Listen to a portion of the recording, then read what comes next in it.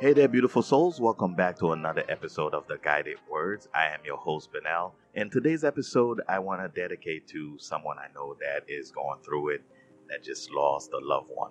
And it's about coping with loss and grief. It's a journey we all take.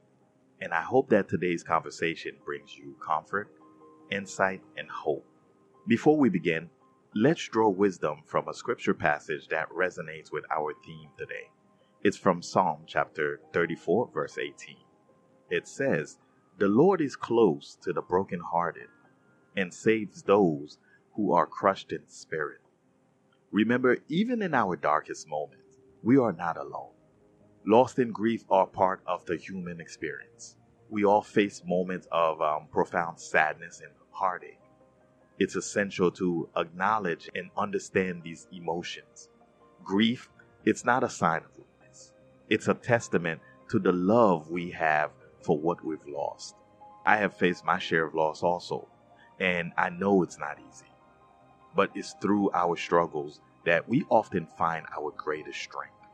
Many times, turning to Scripture can provide solace during these challenging times.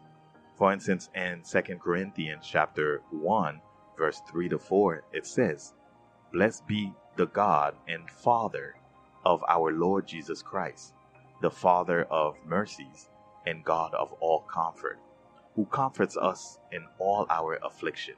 This passage, it reminds us that God is the source of all comfort in our times of sorrow. It's a beautiful reminder of the love and compassion that surrounds us, even when we feel alone. Coping with grief involves a process, and it's different for everyone. It's okay to feel a range of emotions like sadness, anger, and confusion.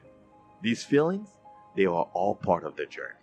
In my own journey, I've always found comfort in talking to friends and close family members, seeking professional help when needed, and practicing self-care.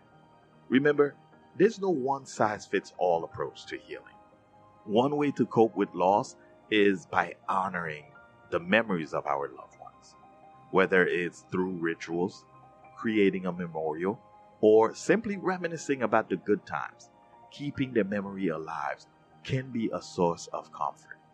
Ecclesiastes chapter 3 verse 1 reminds us that there is a time for everything and a season for every activity under the heavens. Cherishing memories is part of our healing process. And don't underestimate the power of support and community during these times of grief. Reach out to those around you. Don't hesitate to lean on your faith community if you have one. Remember, you are not alone in your grief. There are people who care about you and want to help you through this journey. As we wrap up today's episode, I want to leave you with these words.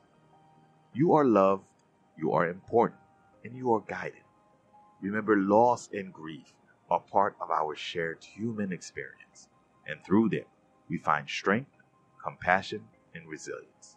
This is Benel from The Guided Words, wishing you a life full of purpose and positivity. Remember, you are loved, you are important, and you are guided.